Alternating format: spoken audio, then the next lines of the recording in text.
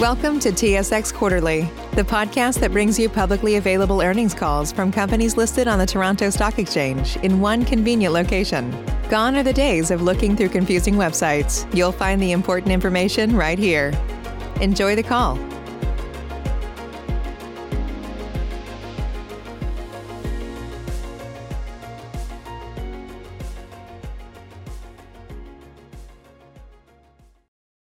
Thank you for standing by. This is the conference operator.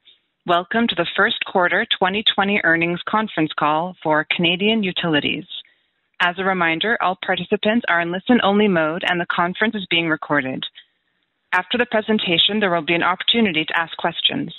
To join the question queue, you may press star, then 1 on your telephone keypad. Should you need assistance during the conference call, you may signal an operator by pressing star and 0. I would now like to turn the conference over to Mr. Myles Dougan, Director, Investor Relations and External Disclosure. Please go ahead, Mr. Dougan. Thank you, Sachi, and good morning, everyone. We're pleased you could join us for our first quarter 2020 conference call.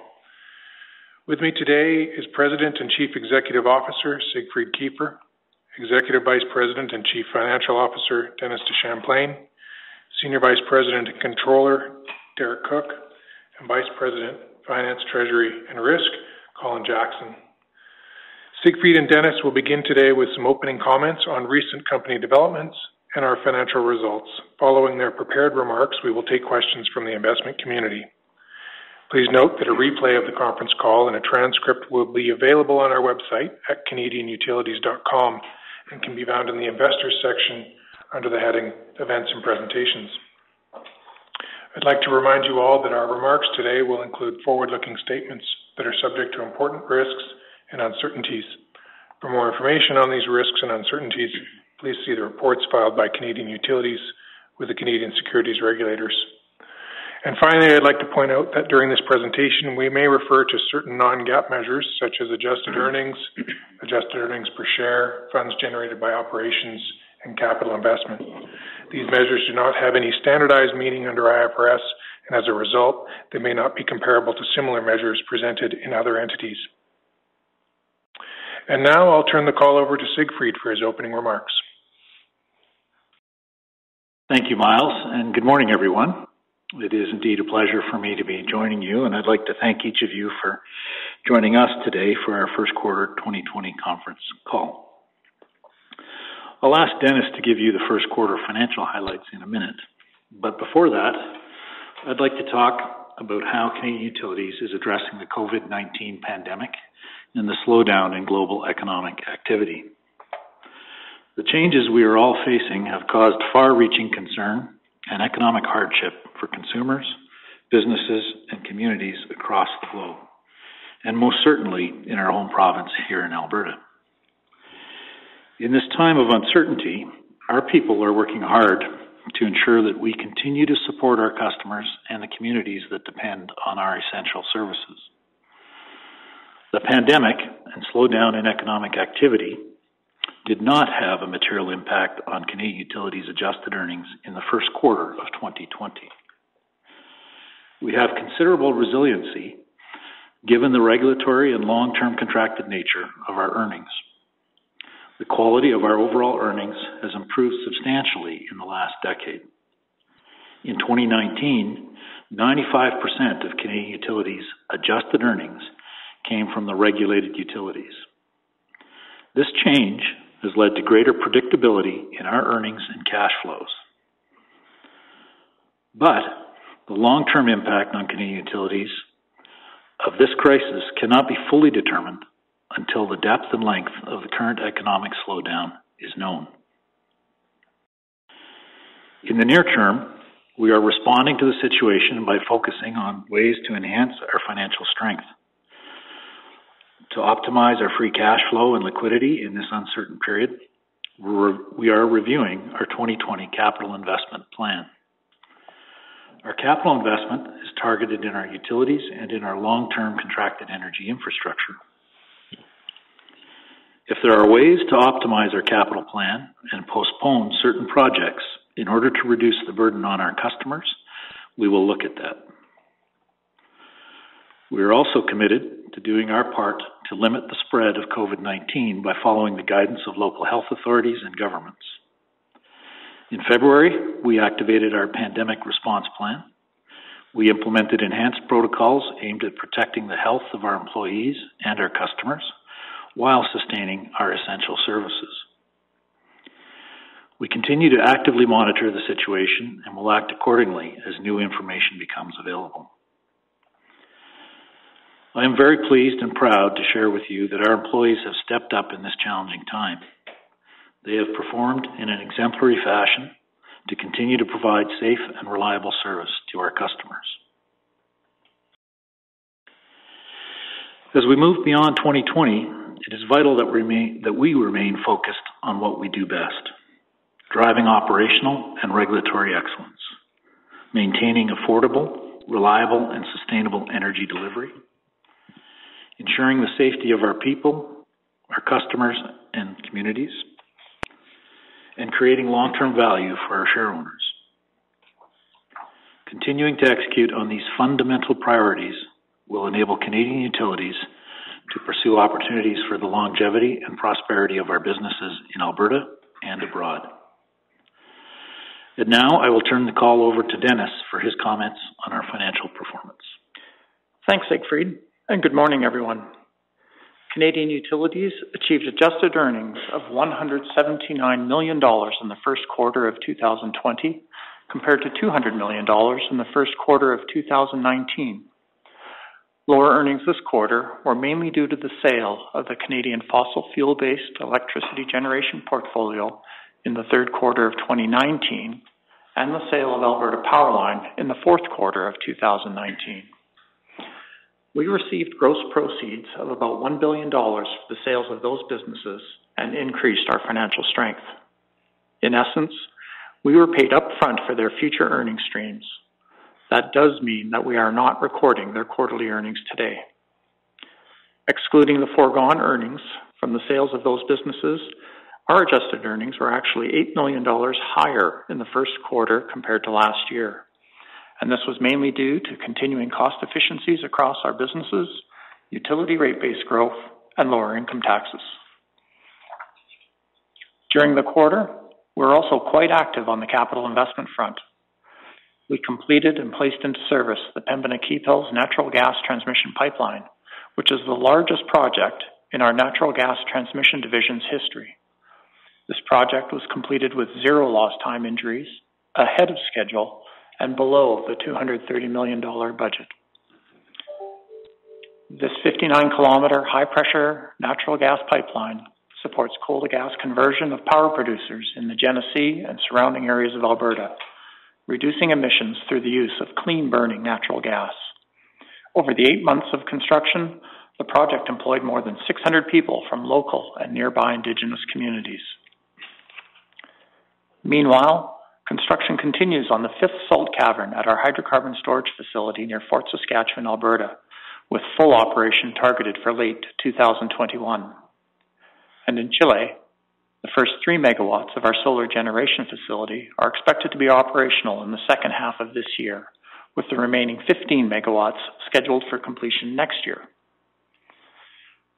As Siegfried noted, we are looking at our 2020 capital investment plan to see if there are ways to put less of a burden on our customers in these challenging economic times. In March, the Government of Alberta announced that residential, farm, and small commercial customers would be given the option to defer payment of their utility bills, considering the pressures arising from the COVID-19 pandemic. The government has indicated that the initial payment deferral will last for 90 days, and the final terms of the program are expected to be completed in the very near future.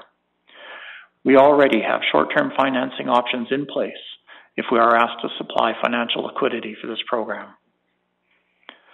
The Bank of Canada has announced a Commercial Paper Purchase Program, or CPPPP. I think there's another P, maybe not, to support the continuous functioning of financial markets. Due to our strong credit ratings and existing commercial paper programs, both Canadian Utilities and CU Inc. are eligible to participate in this program. Through this program, CU and CU Inc. can issue up to an aggregate of $875 million in commercial paper. If Canadian Utilities or CU Inc. were to take advantage of this program, it would increase liquidity beyond the $3 billion of normal course lines of credit that we already have in place. Going forward, Canadian Utilities' financial position is supported by a strong, stable foundation of regulated utility and long-term contracted energy infrastructure investments and services. They provide the platform to continue our long track record of exceptional returns for our shareowners. That concludes our prepared remarks, and I'll now turn the call back over to Miles. Thank you, Dennis and Siegfried. And I'll turn the call over now to our conference coordinator for questions. Thank you. We will now begin the question and answer session.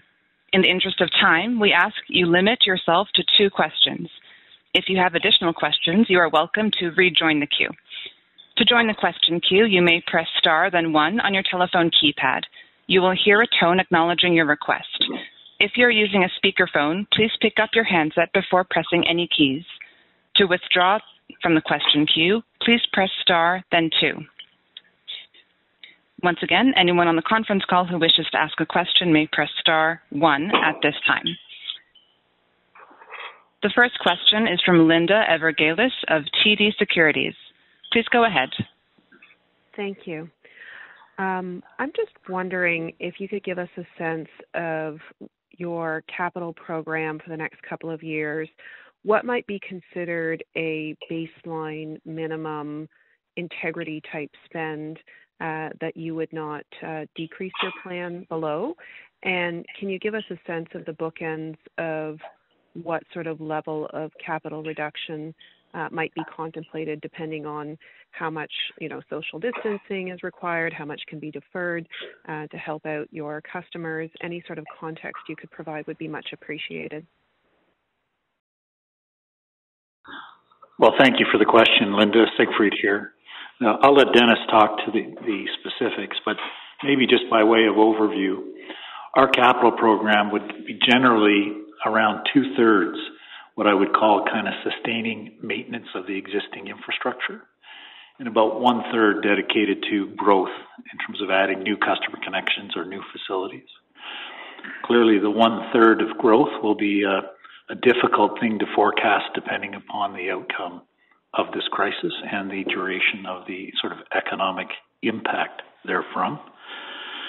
I would say our teams have been very effective at creating protocols to continue to be productive in executing our capital works despite maintaining social distancing. And one of the inventive things that came out of this crisis is a little application, You See What I See, which allows our service people to ask our customers through their phone to give them a visual of what's happening with their appliance or their gas service. And that's allowed them to do, 1, a lot more diagnostics, and 2, in some cases, resolve issues without entering people's homes. So a couple of creative things that have helped there, but I'll let Dennis talk to the specifics of the numbers. Thanks, Sig. Good morning, Linda. Our capital plan for 2020, as you know, is roughly $1.2 billion. And that's the same for 2021. Siegfried mentioned, 1/3 of that is growth, 2/3 maintenance capital. The growth, we expect that to soften, definitely, as a lot of our customers have announced pullbacks in their capital programs throughout the province. There are also, I'll say, pressures on the maintenance capital.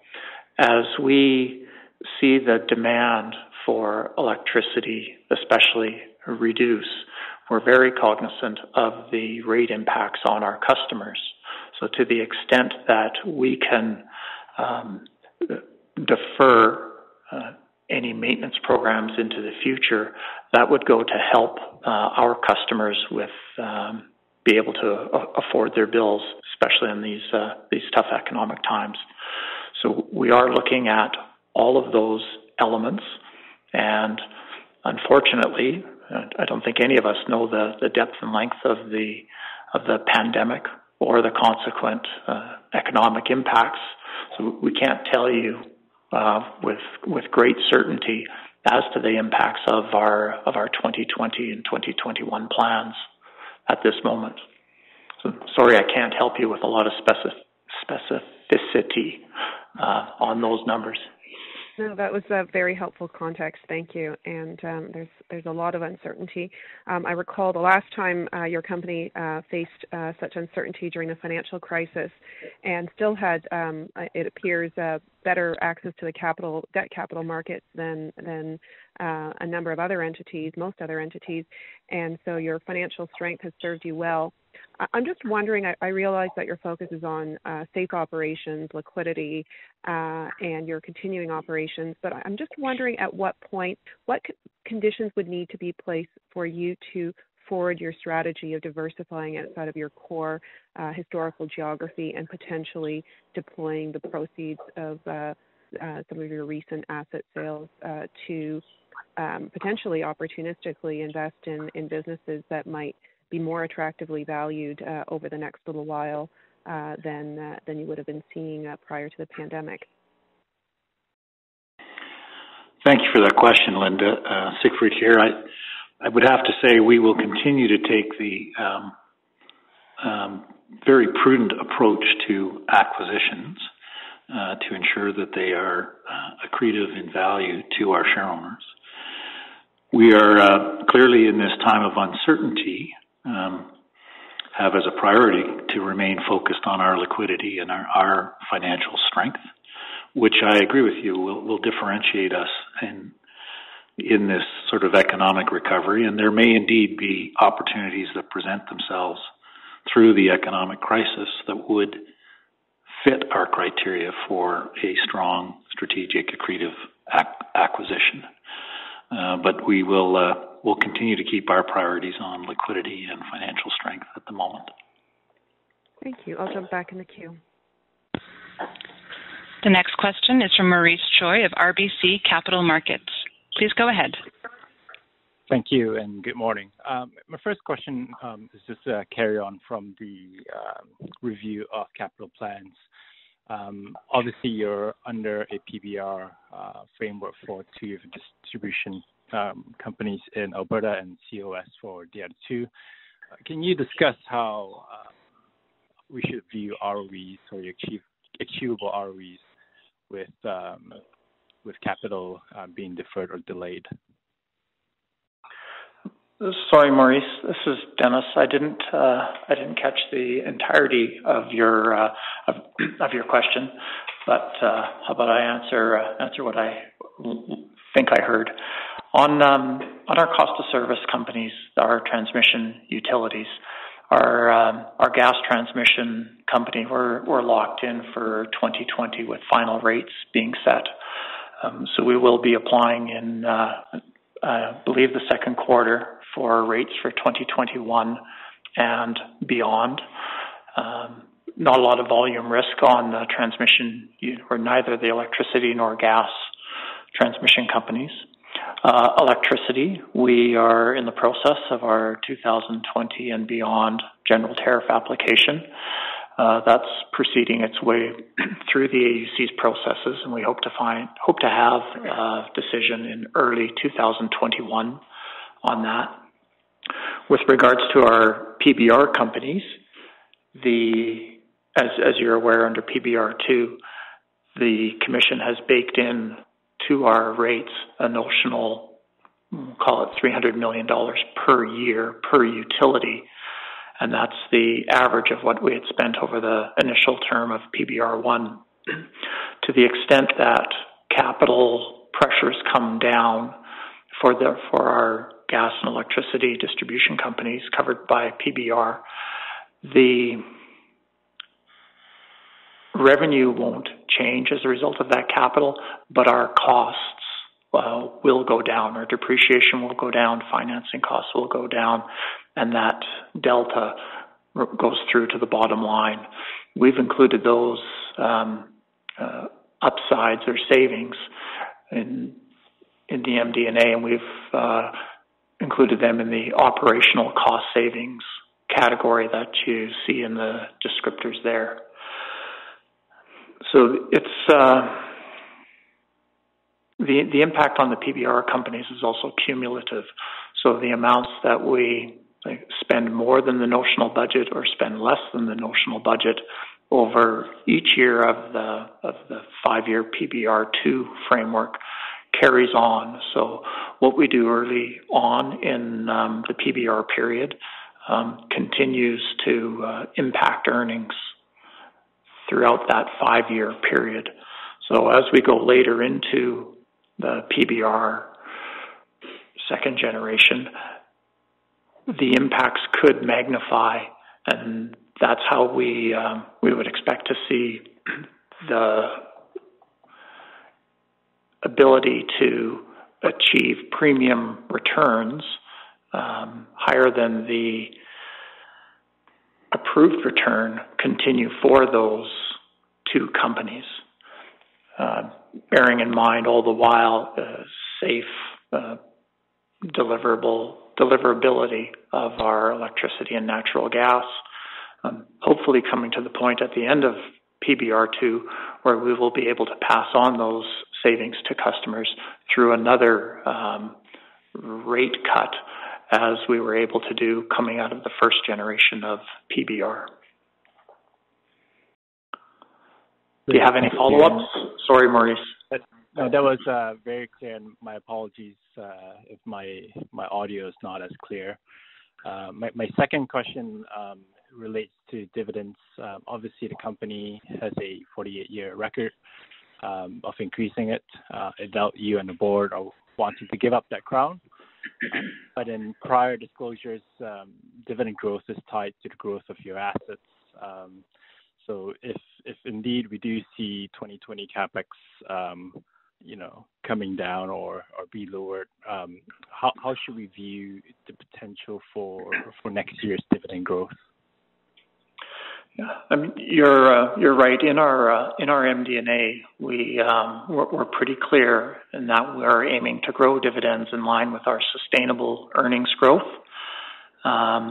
If you hold the returns on equity flat, the growth in CU would mainly come from that rate-based growth, and as we've been discussing, a potential pullback on our capital that in turn could or will inform future dividend increases. Bearing in mind, when we do approach our board of directors with our recommended dividend increases, we do look at the long-term outlook for the company and our earnings, the credit rating strength, as well as the payout ratio.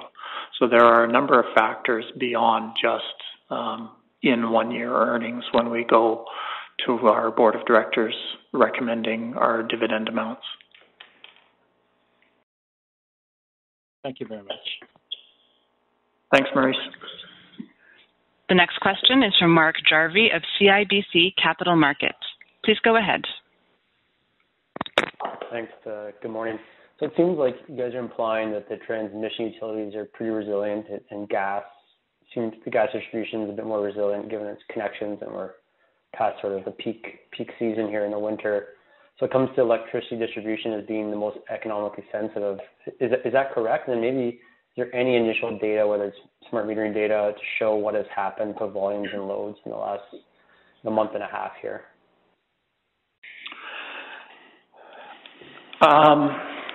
Good morning, Mark. We don't have clear data from the demand on the electricity and gas businesses in detail since April 1st. The gas distribution division, about 80% of their revenues comes from our residential customers through their fixed and variable charges. Given that they are more resilient than the electricity distribution company, where we'll say over 2/3 of their revenue is from industrial and large commercial customers. There are some protections on the electricity distribution company to protect them from falling demands through contracts and ratchets that they have in place that necessitate the size of facilities that are put into those customers. So there's some protection there. Included in the PBR framework, there's also an ability to apply for recovery of costs due to exogenous events beyond management's control. And those costs, which we have been able to successfully recover from customers, include lost revenue. We're able to recover lost revenue through the Calgary floods and the Fort McMurray fires. We believe that this pandemic and consequent economic collapse qualifies as an exogenous event, and we would be looking for some regulatory protection with regards to potential lost revenue. That being said, once you get into the regulatory process, nothing is a guarantee, that's for sure. That's helpful, Dennis.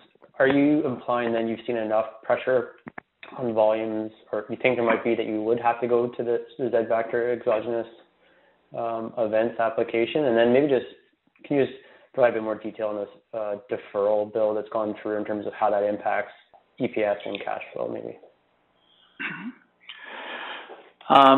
Sure. In order to qualify for those Z-factor applications to recover costs through exogenous events, it needs to meet a materiality factor, and those factors are different for each of electricity and gas.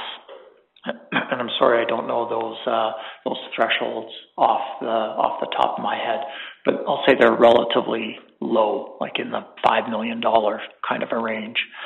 So we would need to take a look at what that cumulative impact on revenues and potential costs, I would imagine, to see what that net impact or what the gross impact for any significant element would be before we would be able to indicate whether that Z-factor would be applied for or not. The second question with regards to the utility bill deferral, as we are right now, final terms yet to be ironed out and announced by the government. We do not believe that there would be any impact on earnings as a result of the utility bill deferral. It would just be a timing difference on the cash. If we were asked to backstop the lack of cash flows coming from the bill deferral, we would look to be recovering our costs, all of our costs, which would include a fair return for providing that backstop. The way it's leaning right now, it doesn't appear that there would be significant call on the utilities for the backstopping of the utility bills. That would come from government or government agencies as it's currently thought of, but as I say, those final terms have not yet been announced. We expect them shortly. The program was announced on March 18th and was effective March 18th. So we're all looking for certainty and clarity as that moves through the process, and we hope to have that in very short order. Okay, we'll watch for that. Thanks. Thanks, Mark. The next question is from Patrick Kenny of National Bank Financial. Please go ahead. Yeah, good morning, guys. So notwithstanding the mountain of uncertainty out there right now, and I know it just came out yesterday, but wondered if we can get your initial thoughts on Alberta's plan to relaunch the economy and how at least phase one and potentially phase two might mitigate any lost revenue over the coming quarters if all goes well? Well, thank you, Patrick. Siegfried here. I think that's a question that's looming heavy on everyone's mind at the moment is what are the risks inherent with the various scenarios around relaunching or relaxing the isolation measures that are in place today. I'd have to say that I think a wise approach is indeed one that will continue to measure as you go through the different phases, the impacts or implications of the relaxation. And to the extent that Alberta is extremely well positioned from a testing perspective relative to other parts of Canada and the world, I think we'll have a pretty good measure on the success or the ability to continue on the phased rollout of the relaxation. All that being said, I think it doesn't take much of a setback to have you revert and elongate the isolation piece. So I'd hate to speculate on the design of the different programs across Canada and how successful they'll be. I think every province faces a slightly different circumstance, and I'll leave it to the health authorities to determine how aggressive they want to be in their rollout plans. But thanks for the question. It's weighing heavy on everyone's mind. Yeah, absolutely. Yeah, fingers crossed, all goes well. And then maybe just to touch on the exposure to the oil and gas activity levels here. So, based on the production curtailments that have been announced publicly so far by various oil sands producers and other E&P companies, would you have an internal forecast as to, how much demand destruction we could see for your electricity distribution business, and perhaps maybe how much of that loss could be offset by, some higher residential load, at least until the kids go back to school and get off the video games?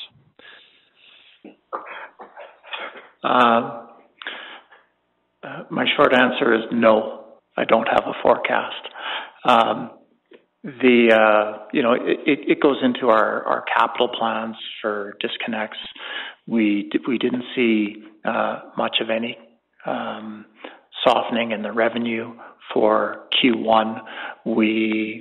While I said earlier we don't have any hard data indicating the last kind of 6 weeks, that we'd be able to extrapolate and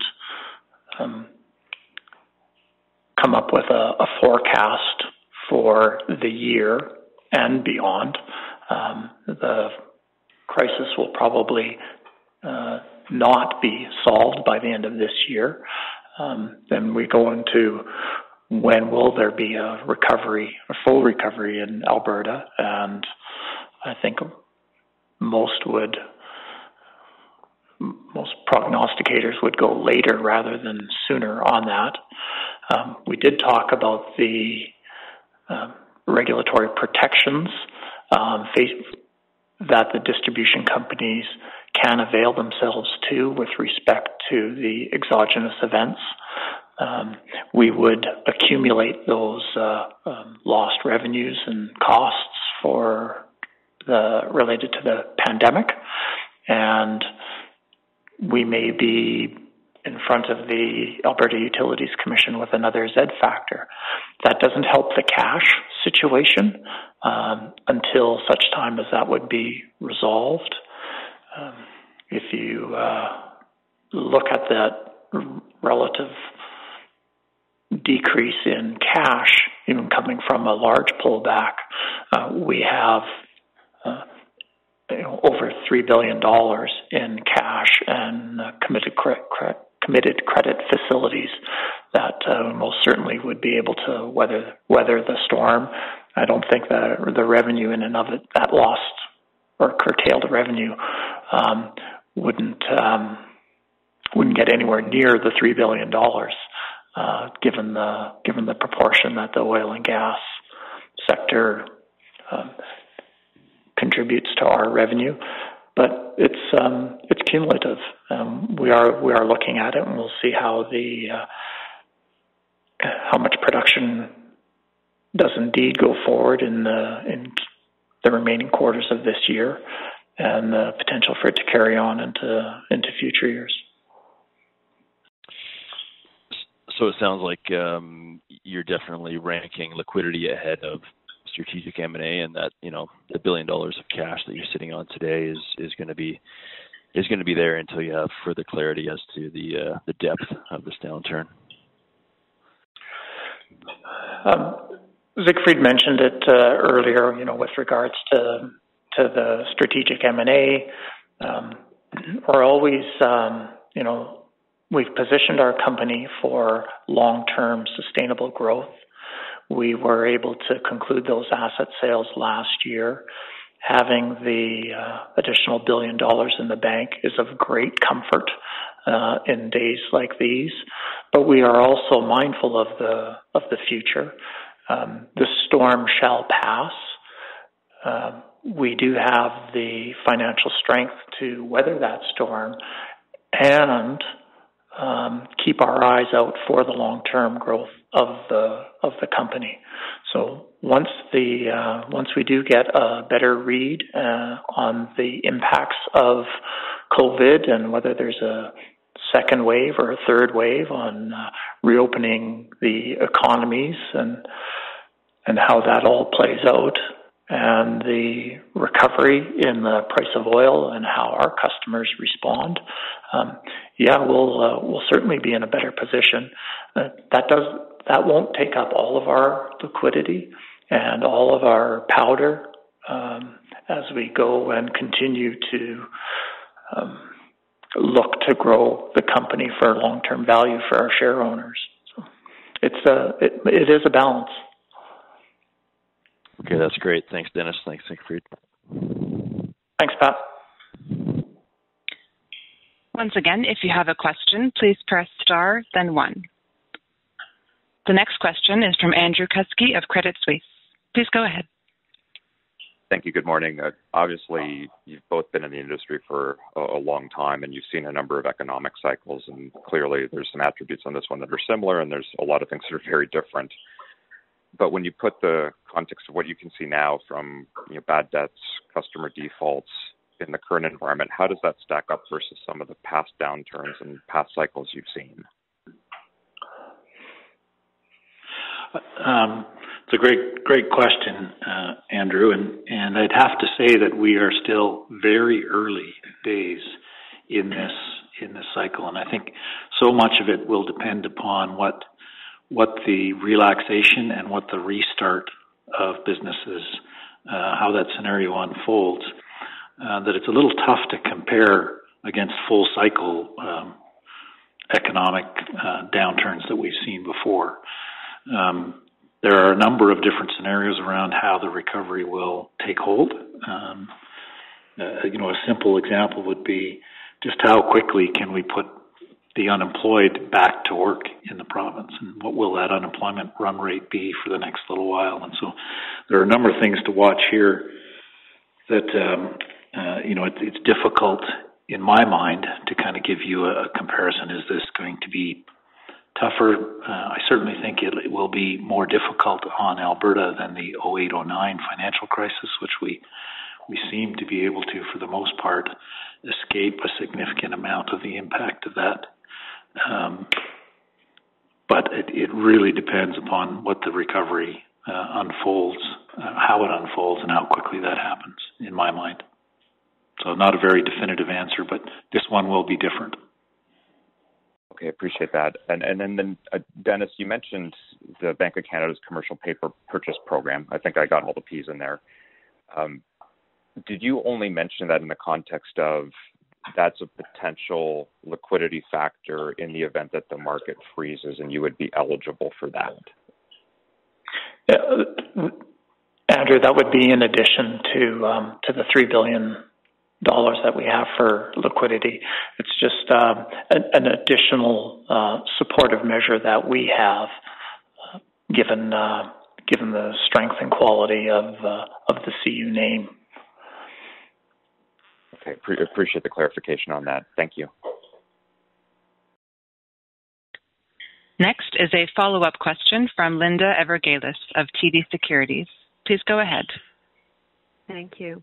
I realize there's uncertainty related to the generic cost of capital proceeding, but I'm wondering if you can get a sense of what factors would need to be in place for that to resume, if you've received any sense from the regulator, and if for some reason it's deferred substantially, I'm wondering if there's an expectation that perhaps the current framework for establishing an ROE would apply to 2021. If you can provide any context, whether it be from any discussions you have with stakeholders or just based on your understanding of the regulatory environment in Alberta, it would be appreciated. Well, Linda, I would, it's Siegfried here, and I will pass it to Dennis because he is far closer to the regulatory ins and outs. But I'd have to say from my perspective that the challenge in trying to set a return and equity thickness commensurate with market for 2021 is not about the not being able to physically have hearings and people in the same rooms. It's going to be about, can the market signals be properly read to give you any confidence in what that decision should be? We've seen such disruption in the debt markets, in the capital markets. And for me, it's how can you properly assess the evidence to come up with a well-reasoned decision that you can be comfortable with will be appropriate in the 2021 timeframe, given that we're 9 months left before that period starts, and I don't see things settling down at the moment. But I'll turn it to Dennis because he's much closer to the process. Great question, Linda. In mid-March, the AUC suspended it. The GCOC proceeding indefinitely, said they would revisit it every 60 days, 30 to 60 days. We responded with the need to have prospectivity and certainty. And all of our kind of comments are and encouragement for the Utilities Commission are in that vein. The first 30 days passed, and the AUC asked for comments to be filed yesterday. And all of the utilities recommended that the existing parameters be extended to 2021 on a final basis. So carry on the 37% equity and 8.5% return as final for next year. All of the customer groups indicated that they needed more time to update their evidence given the economic certainties that we're faced with now compared to the conditions that were in place in January when their initial evidence was filed.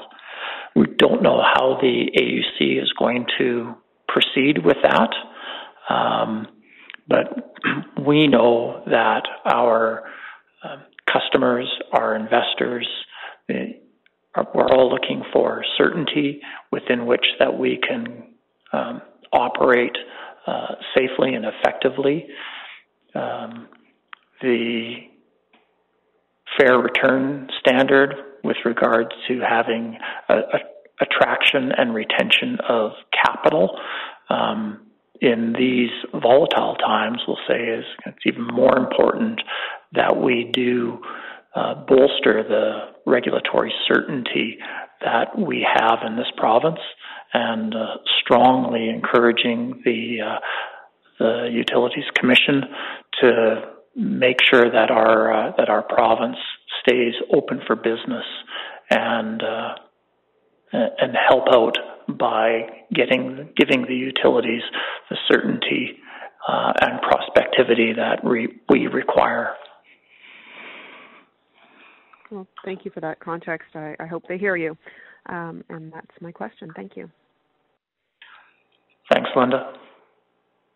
This concludes the question and answer session. I would like to turn the conference back over to Mr. Miles Dugan for any closing remarks.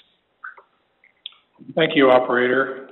And thank you all of you for participating today. Just a reminder, next Wednesday, May 6th at 10 a.m. Mountain Time is our Canadian Utilities annual meeting. It's a virtual meeting, so you can log in on our website. And thanks for your interest in our first quarter conference call today, and we look forward to speaking with you again soon. Bye for now. This concludes today's conference call. You may disconnect your lines. Thank you for participating and have a pleasant day.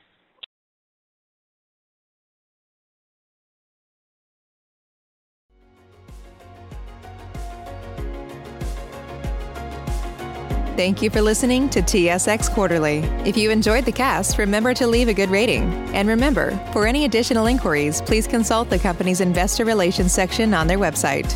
See you next time.